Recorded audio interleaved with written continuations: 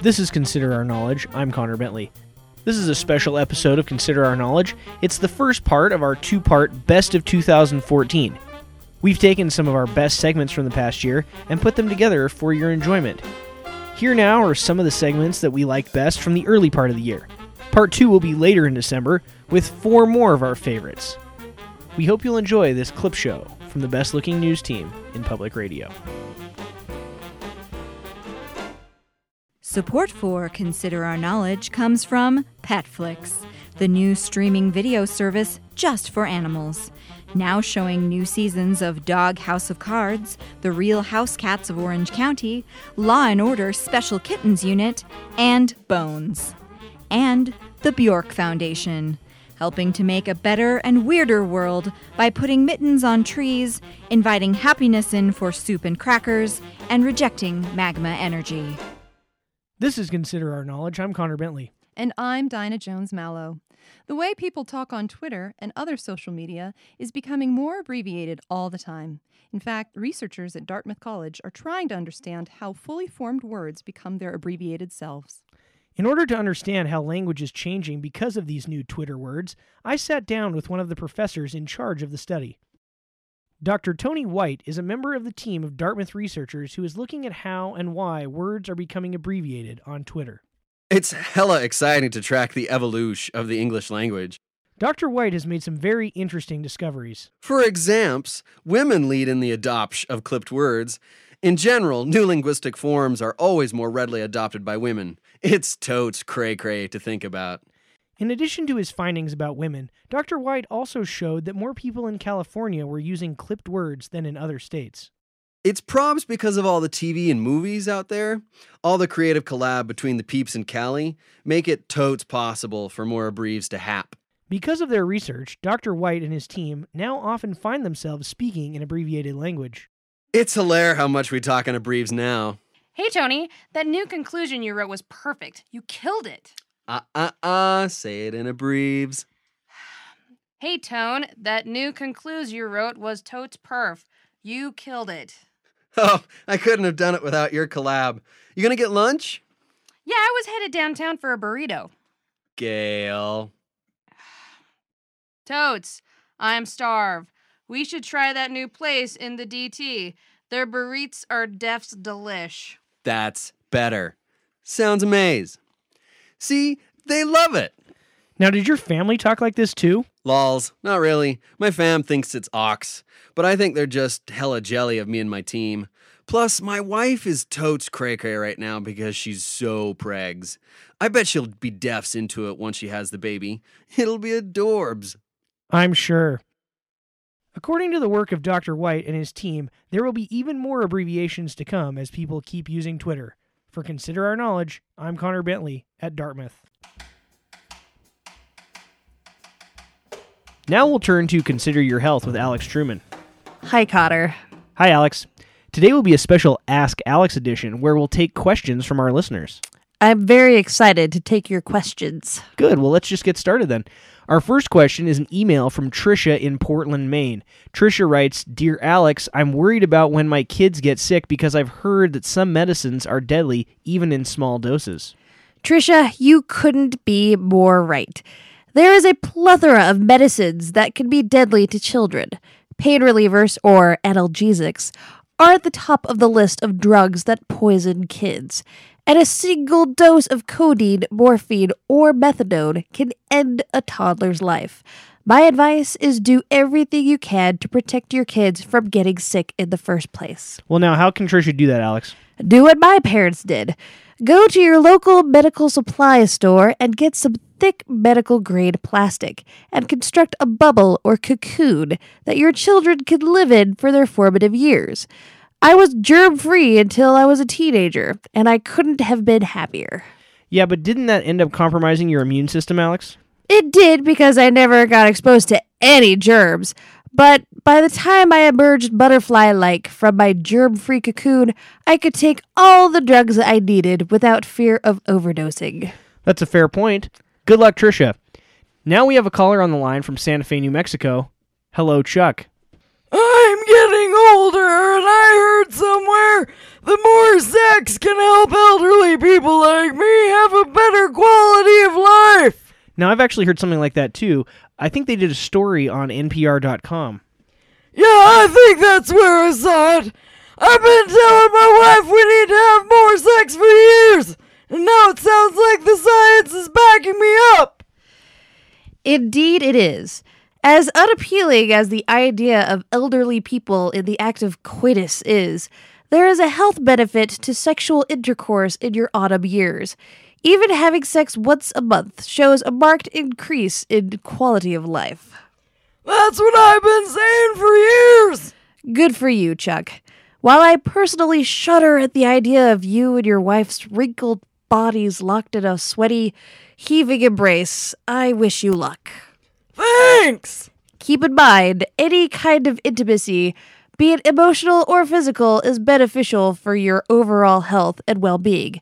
At your age, the emotional intimacy can be just as effective as the physical, and far less disturbing to think about. Also, don't forget to wrap it up, Chuck. STDs are rampant in the older age bracket, so be sure to have the safest sex possible. But as I always say, abstinence is the best form of safe sex. Thanks for calling in, Chuck. Our next question comes from our very own Dinah Jones-Mallow. What's your question for Alex, Dinah? Well, Alex, I was just curious about where you stand on Obamacare now, because I know you had a difficult time with it at first. Indeed, I did. I know Obamacare has been a very thorny issue, but I have to say that overall, I think it's been very successful in helping people get coverage. I am almost completely uninsurable, and I was able to get a very good plan. That's good to hear, because I know you had trouble on the healthcare.gov website. Who didn't? If someone like me with 65 pre-existing conditions can get coverage, the president must have done something right. This is Consider Our Knowledge. I'm Connor Bentley. And I'm Mata Margolis. Welcome to COK's very first Oscar special. We're going to be covering all of the exciting action in the lead up to Hollywood's biggest night. Ellen DeGeneres will host the show this Sunday, and it proves to be exciting, with all the glitz and glamour we've come to expect from the movie industry's biggest stars. There are a lot of worthy films this year, Marta, from American Hustle to 12 Years a Slave, as well as some outstanding performances from the likes of Cate Blanchett, Leonardo DiCaprio, and Meryl Streep. Let's go now to our popular teenage girl, Melissa Reynolds, who is in Los Angeles. Melissa? Thanks, Marta. I'm here in LA where everyone is preparing for Oscar night. Have you spoken to any of the nominees? No, but yesterday I did sit down for an interview with top celebrity stylist Peter Grigio, who's getting lots of the stars ready for the Oscars. So, Peter, what can we expect to see on Oscar night? You'll see it all, Melissa. Sequins, lace, deep plunges, turtlenecks, sleeves, minis, maxis, tuxedo shirts as aprons, culottes, body stockings, tutus, sock puppets, scrunchies, diamond-studded tie pins, wallet chains, designer fanny packs, hoodies, gaucho pants, Chinese finger traps, denim knee pads, the whole 9 yards. Wow. So it's safe to say that there's going to be some fabulous and interesting looks this year. Did I stutter? No. So who did you style for this year's Oscars? The question should be, who didn't I style? My client list is the who's who of A-listers. Bradley Cooper, June Squibb, Mickey Rooney, Martin Scorsese, George Clooney's mom, all of the Spielberg kids, Weird Al, Bruce Dern's estranged sister, Judi Dench, Brian Grazier's hair, and all of the animated short directors, and Rita Wilson. That list is cray-cray. Right? I'm also doing Jared Leto's man bun, but that's all. He gets all his tuxedos off the rack. Whatever. Gross. Sorry, girl. I've got to go. Clooney's mom needs help getting into Spanx. Kisses! There you have it. I think it's going to be a wicked night for fashion at this year's Oscars. Back to you, Marta and Connor. I'm really excited to see all those great fashions on the red carpet. The world is abuzz with talk, both positive and negative, about the Winter Olympics in Sochi.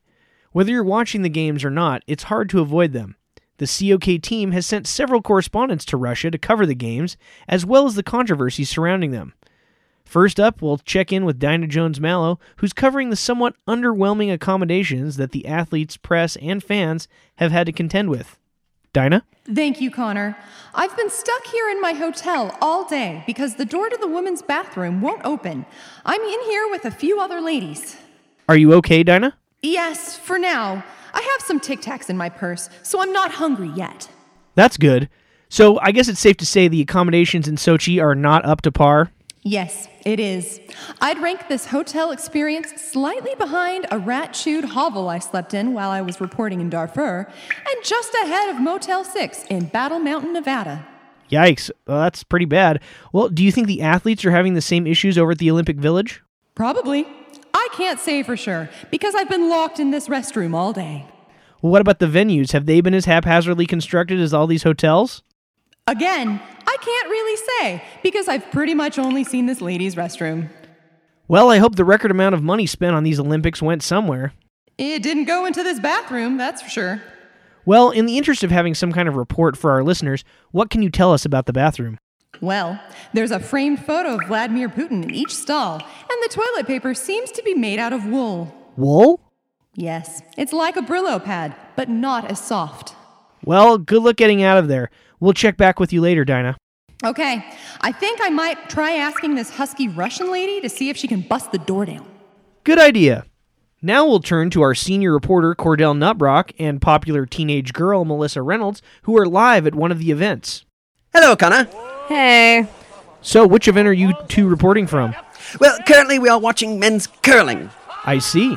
Yes, the action is riveting. Canada and the Russians are currently engaged in an epic struggle to see who makes it to the medal round. Olympic sports don't get any more exciting than this. Yeah, they do. Curling is kind of boring. I'd be more interested if people were curling their hair.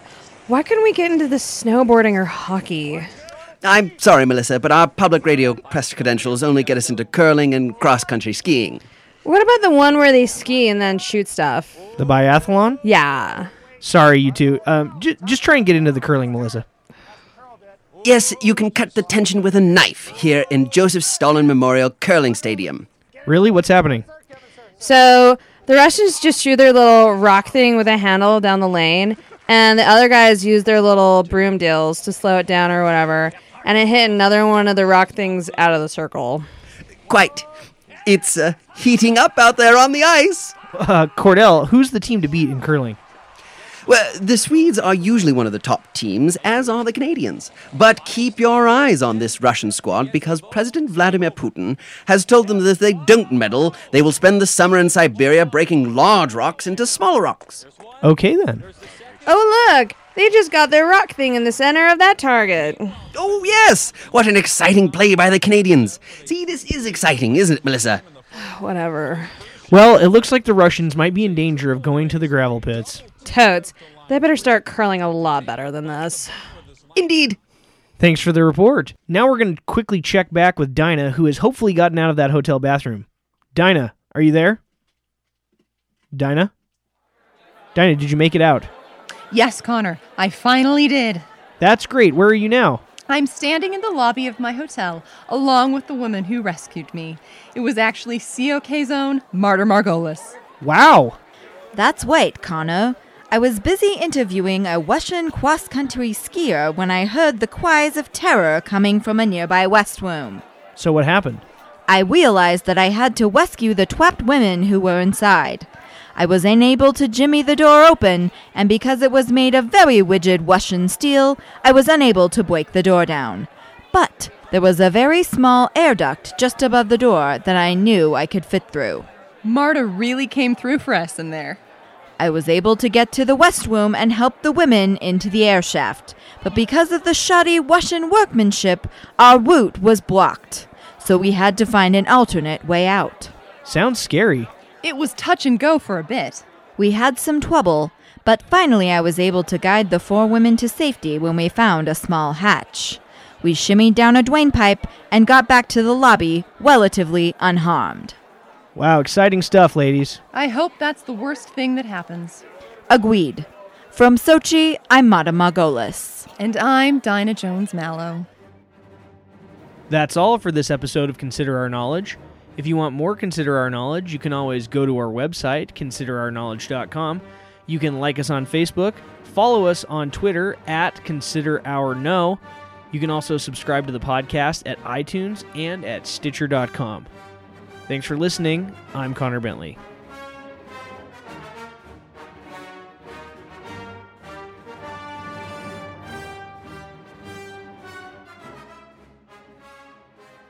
There's not enough. God damn it.